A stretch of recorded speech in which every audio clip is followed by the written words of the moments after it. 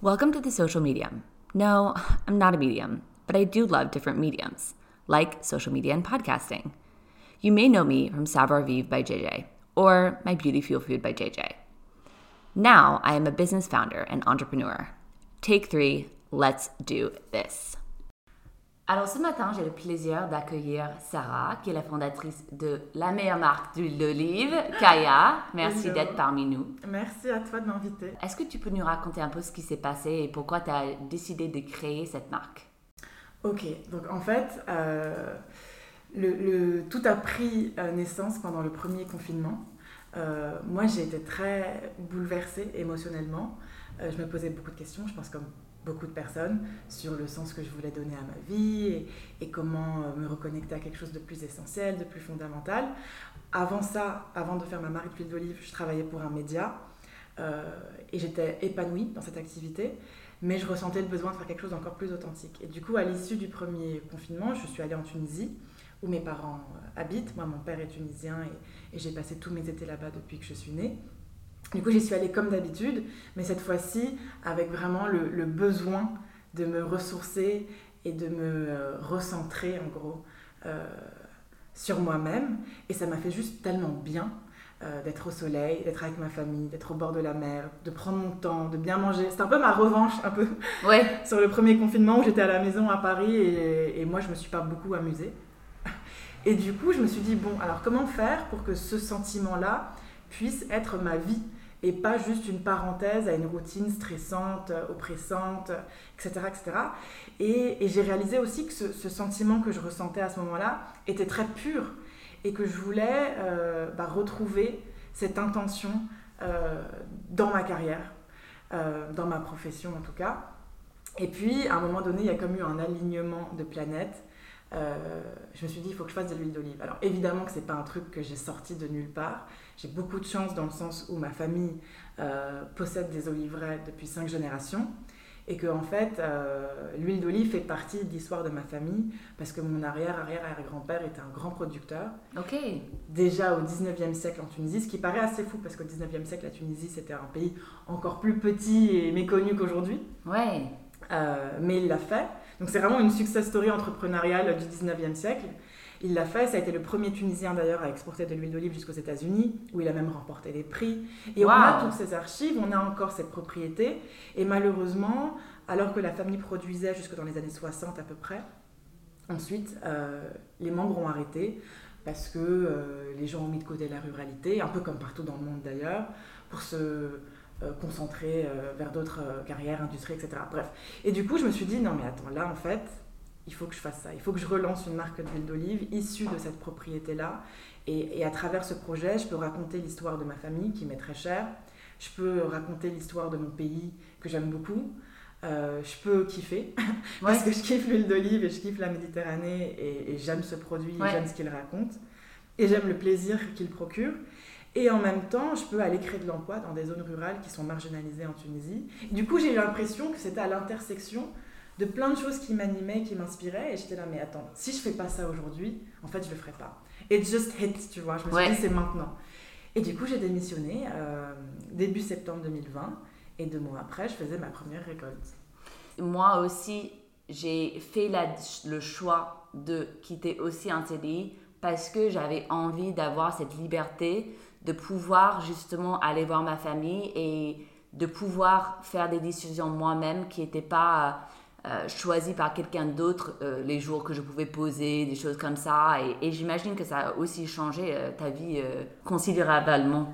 Ouais, bah alors moi avant j'avais pas un CDI parce que je travaillais pour un média qui n'était pas basé en France, donc j'étais déjà dans un cadre auto-entrepreneurial un petit peu flou, qui avait du coup ses avantages mais aussi ses inconvénients parce que j'avais pas la stabilité qu'un CDI procure, mais en même temps j'avais l'emploi du temps d'un CDI.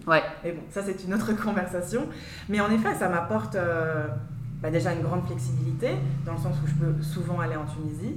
Après, il y a aussi des contraintes parce que j'y vais dans le cadre professionnel. Donc, ce n'est plus uniquement que pour les vacances et pour aller se baigner avec les cousins et les copains. C'est aussi pour travailler. Mais après, moi, et ça c'est mon histoire personnelle, j'ai toujours été très passionnée par les enjeux de justice sociale et de représentation. Et souvent, les gens vont me dire « Ah, mais c'est marrant, avant, t'écrivais des articles un peu lifestyle sur la jeunesse, sur des choses comme ça, et maintenant, tu fais de l'agriculture. Genre, c'est hors sujet, tu vois. » Ouais. Et moi, je trouve pas que c'est hors sujet.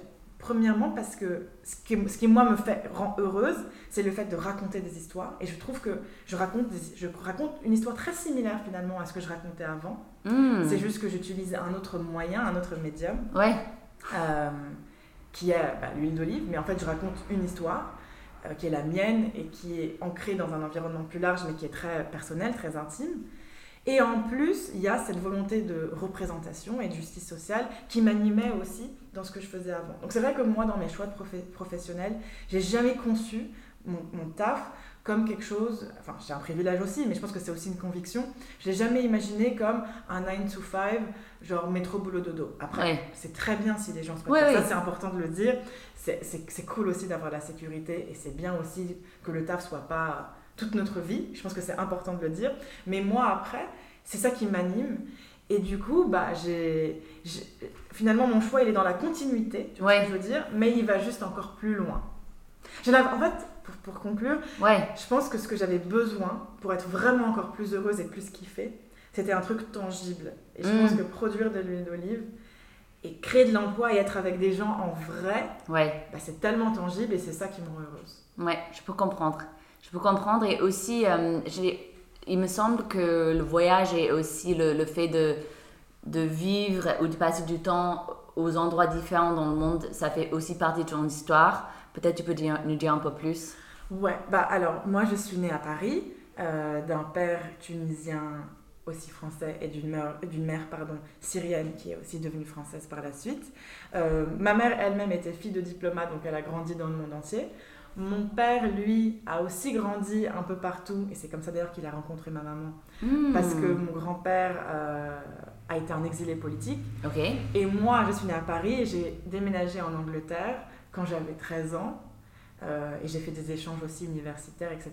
Je suis revenue à Paris et j'ai travaillé pour un média basé à Dubaï. Donc c'est vrai que ma vie, elle est assez définie par le voyage et le monde, quoi.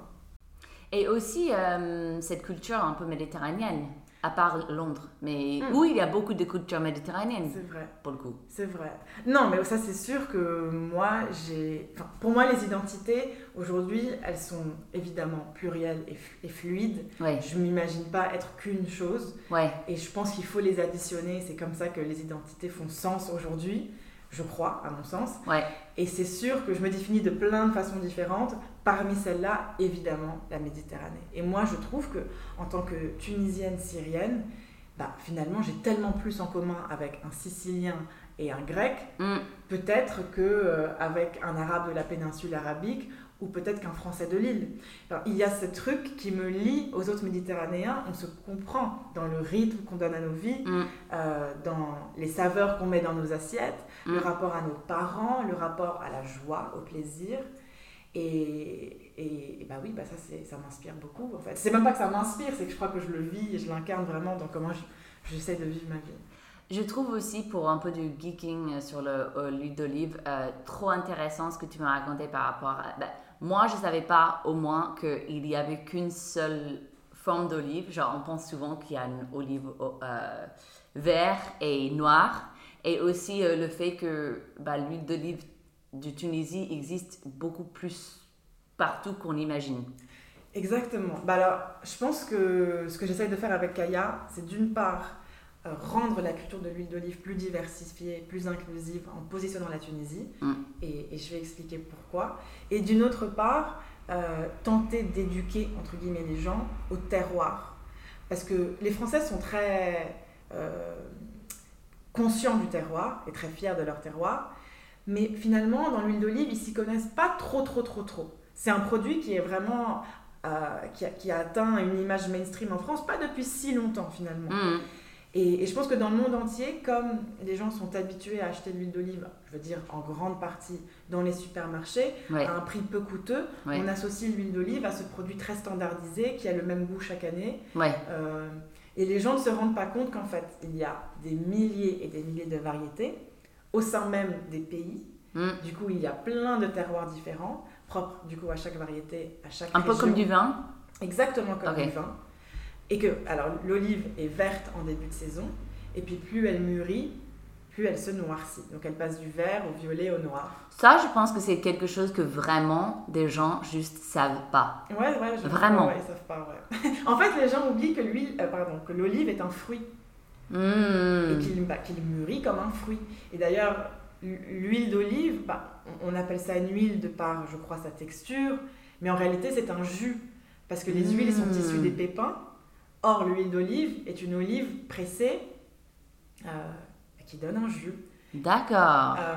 Et du coup, plus on va presser l'olive en début de saison, plus le jus va être, de manière générale, fort, puissant, amer, piquant, profond, avec des notes fraîches, végétales. Et plus on va le presser en fin de saison, plus on va être sur une huile ronde, douce, onctueuse, plus florale, presque beurrée. Donc après, c'est les gens et leurs préférences gustatives.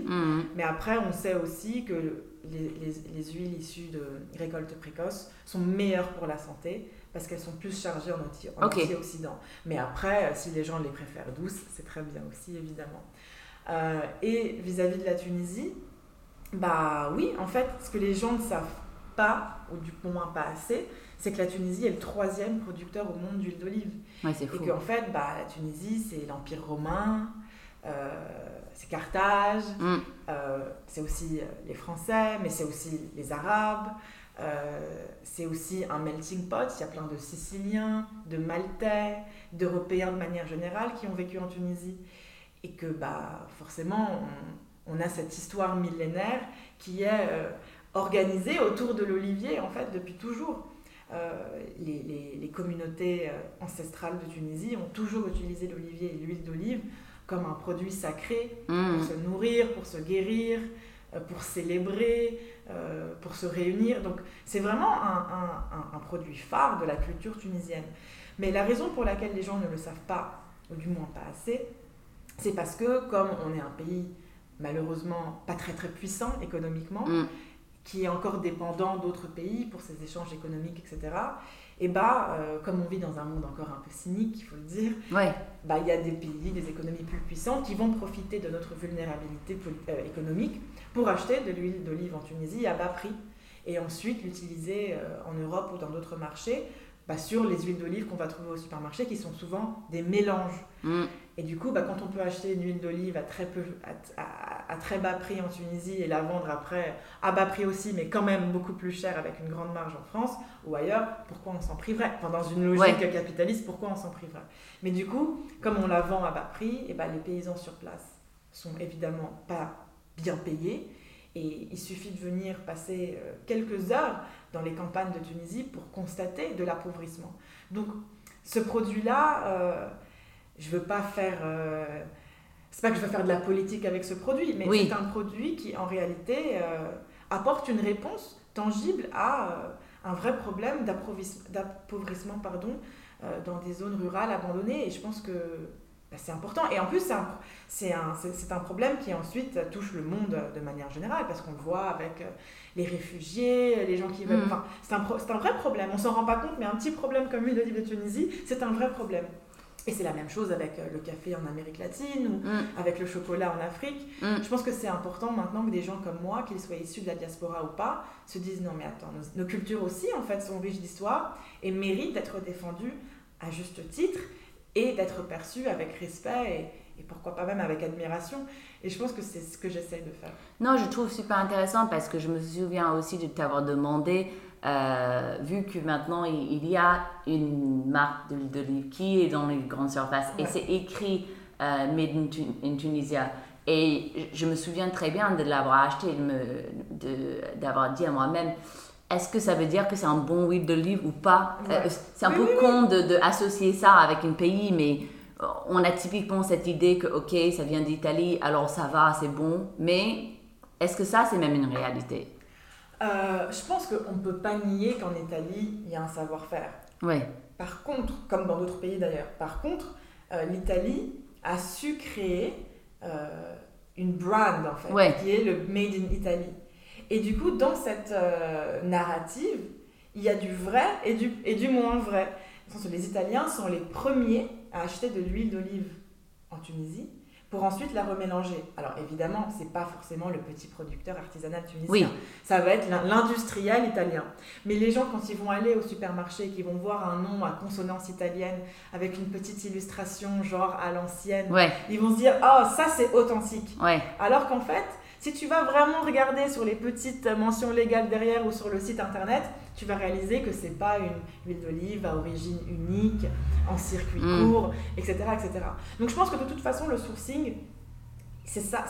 Si tu veux acheter une bonne huile d'olive, qu'elle soit italienne, française, espagnole, grecque, tunisienne, ou même d'ailleurs, parce qu'aujourd'hui, maintenant l'huile d'olive se produit même au-delà du bassin méditerranéen, comme en Californie par exemple. Je pense que ce qu'il faut chercher, c'est origine unique, circuit court, idéalement quand même, et puis après les valeurs qui sont célébrées par la marque. Et je pense que après, voilà, si tu... Et puis si c'est bio, évidemment, c'est encore mieux. Alors nous, on est certifié bio. On est une huile d'olive à origine unique, qui est produite majoritairement par des femmes, parce que c'est une tradition en Tunisie, les récoltes se font par des femmes. Ah, c'est trop cool. C'est une marque qui est fondée par une femme, et qui porte en elle des valeurs de partage, de solidarité, de justice sociale, d'empouvoirment et tout ça. Et du coup, voilà, je pense qu'il faut savoir faire le tri entre le bullshit et le vrai. Et voilà, là, maintenant la responsabilité, j'ai envie de dire, elle est aussi au consommateur d'aller faire un peu son homework et de se familiariser avec ça. Parce que c'est vrai qu'on parle de plus en plus d'origine unique, de circuit court, etc. Mais c'est souvent pour d'autres produits de l'agriculture. Je trouve que dans l'huile d'olive, on n'a pas encore suffisamment engagé cette conversation, alors qu'elle est fondamentale. Elle est fondamentale. Oui, je trouve aussi. Et il me semble aussi que ton parcours professionnel, même avant d'avoir été DA aussi, ça fait vraiment partie aussi de ton ADN. Alors peut-être tu peux nous parler un peu plus de ce que tu as fait avant KAïA. Ouais.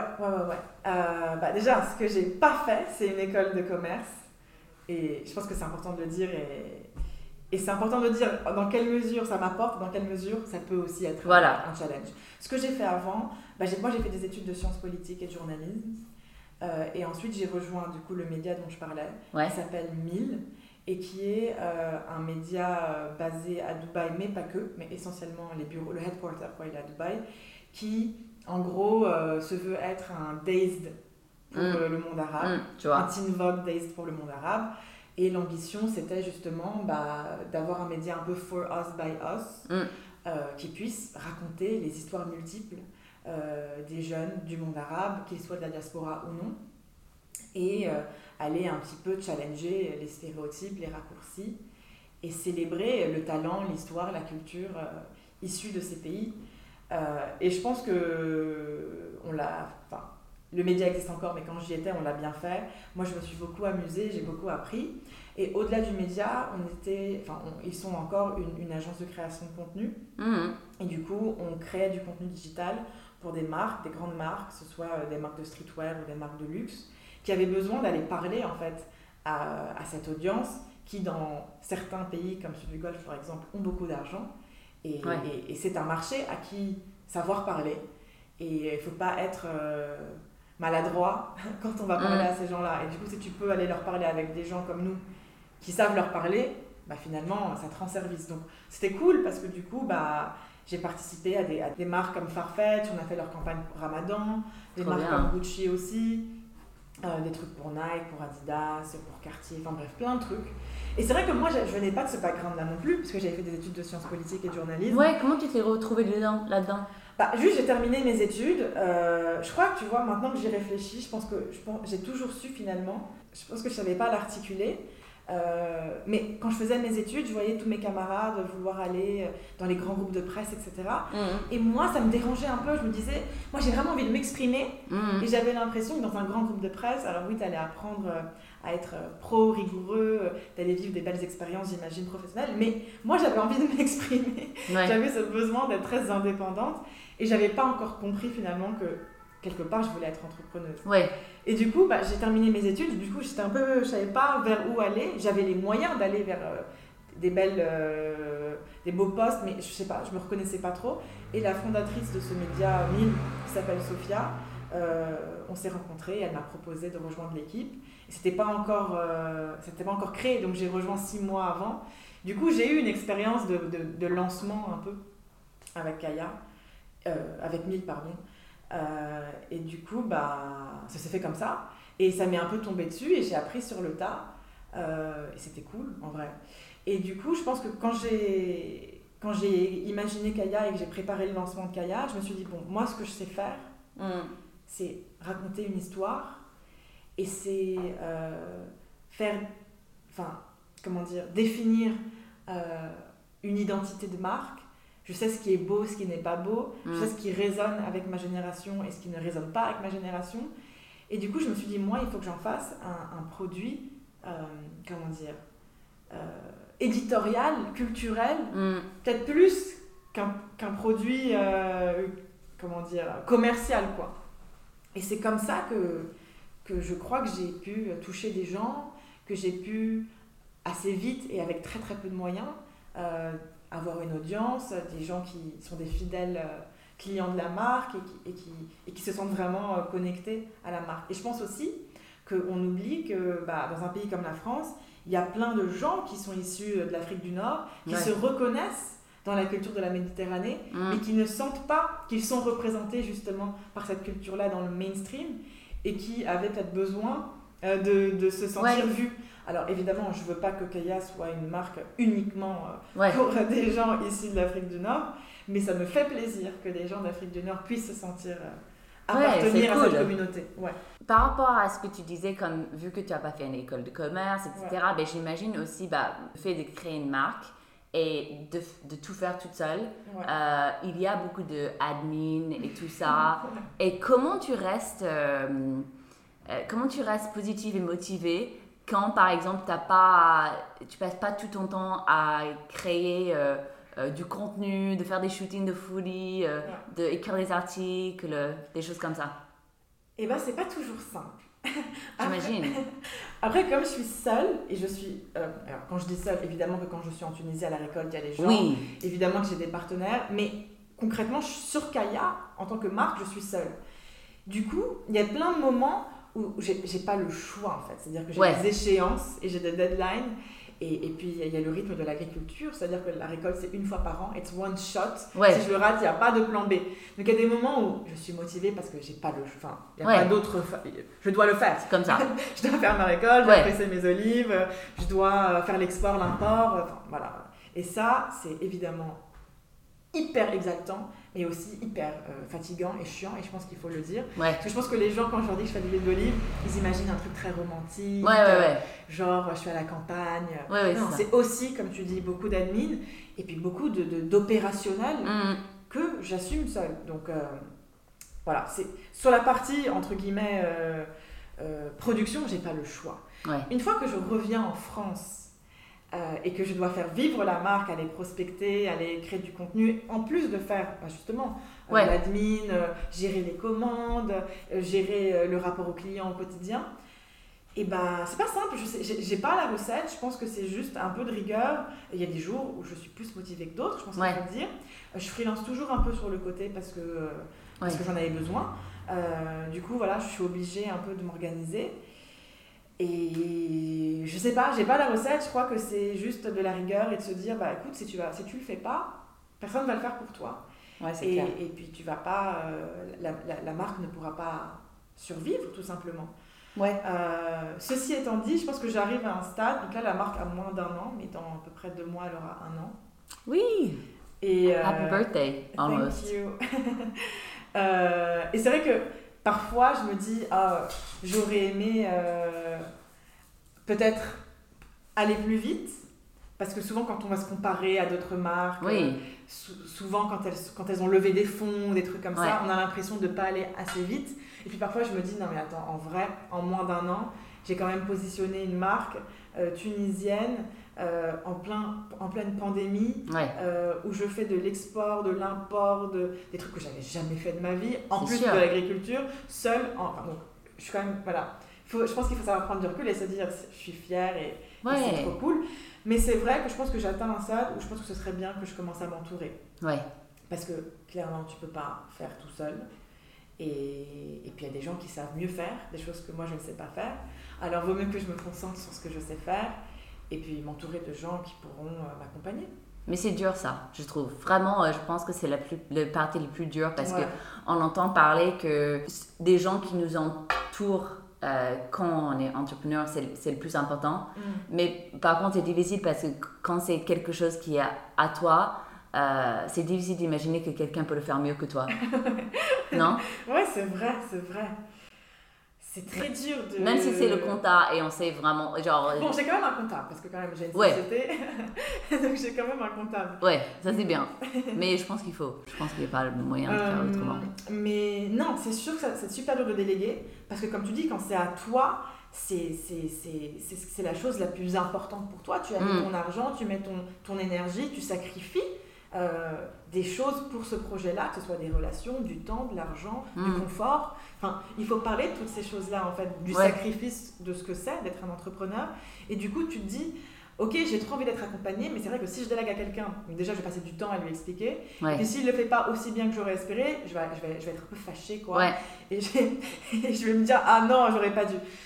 Mais je pense qu'en vrai, un bon leader, en quelque sorte, un bon manager, c'est quelqu'un qui sait déléguer. Je suis d'accord. Et je pense que ça s'apprend et qu'il faut avoir l'humilité de se dire que non, déjà tu peux pas faire tout seul. Alors moi aujourd'hui j'ai une vie de célibataire, j'ai moins de 30 ans, j'ai pas de grandes responsabilités, j'en ai pas d'ailleurs. À part être à la hauteur de mes ambitions et de mes exigences, mais à part ça j'ai pas de grandes responsabilités. Du coup voilà, je peux me permettre aujourd'hui de consacrer beaucoup de temps à mon projet. Peut-être qu'un jour j'aurai une famille ou d'autres préoccupations. Et c'est pas vrai. Je vais pas me réveiller, faire KAïA et aller me coucher, faire KAïA. Là, je pense que c'est important aussi pour vivre des vies saines, de savoir faire la part des choses et de s'entourer. Et puis je pense que même pour grandir, on peut pas être seul. Donc je pense qu'il faut apprendre à déléguer. Et que c'est pas simple, mais je crois que c'est indispensable. Je pense pas qu'il y ait des sociétés qui ont réussi avec une personne toute seule. Je pense pas non plus. Voilà, donc... c'est ça. donc voilà. Alors, quelles sont les prochaines étapes pour KAïA ? Écoute, les prochaines étapes, c'est grandir en termes de volume. Évidemment, rester sur des volumes qui sont conscients et à l'image de mes valeurs et de mes ambitions en termes de valeurs éthiques. Mais quand même grandir. Parce que pour l'instant, on est quand même sur des petits batchs et il faut grandir pour justement grandir en personnel et être sustainable en tant que compagnie. Donc, être plus visible. Aujourd'hui, j'ai un e-shop. J'ai quelques épiceries fines partenaires de quartier qui sont top. Je travaille aussi avec quelques chefs que j'aime beaucoup. Mais je pense qu'on peut aujourd'hui atteindre des boutiques à plus grande visibilité. Et c'est l'objectif là du trimestre. Des chefs aussi plus divers. Et c'est l'objectif du trimestre. Et puis à terme, peut-être d'autres produits, peut-être d'autres marchés. J'avoue, je ne peux pas te dire exactement. J'avance quand même encore par tâtonnement. Mais en tout cas, là, dans un futur proche, c'est grandir et être plus visible. Et je pense que j'aimerais devenir un peu la référence sur l'huile d'olive de qualité de Tunisie. Je pense que c'est tout à fait possible. J'espère. Merci beaucoup, Sarah. Merci à toi.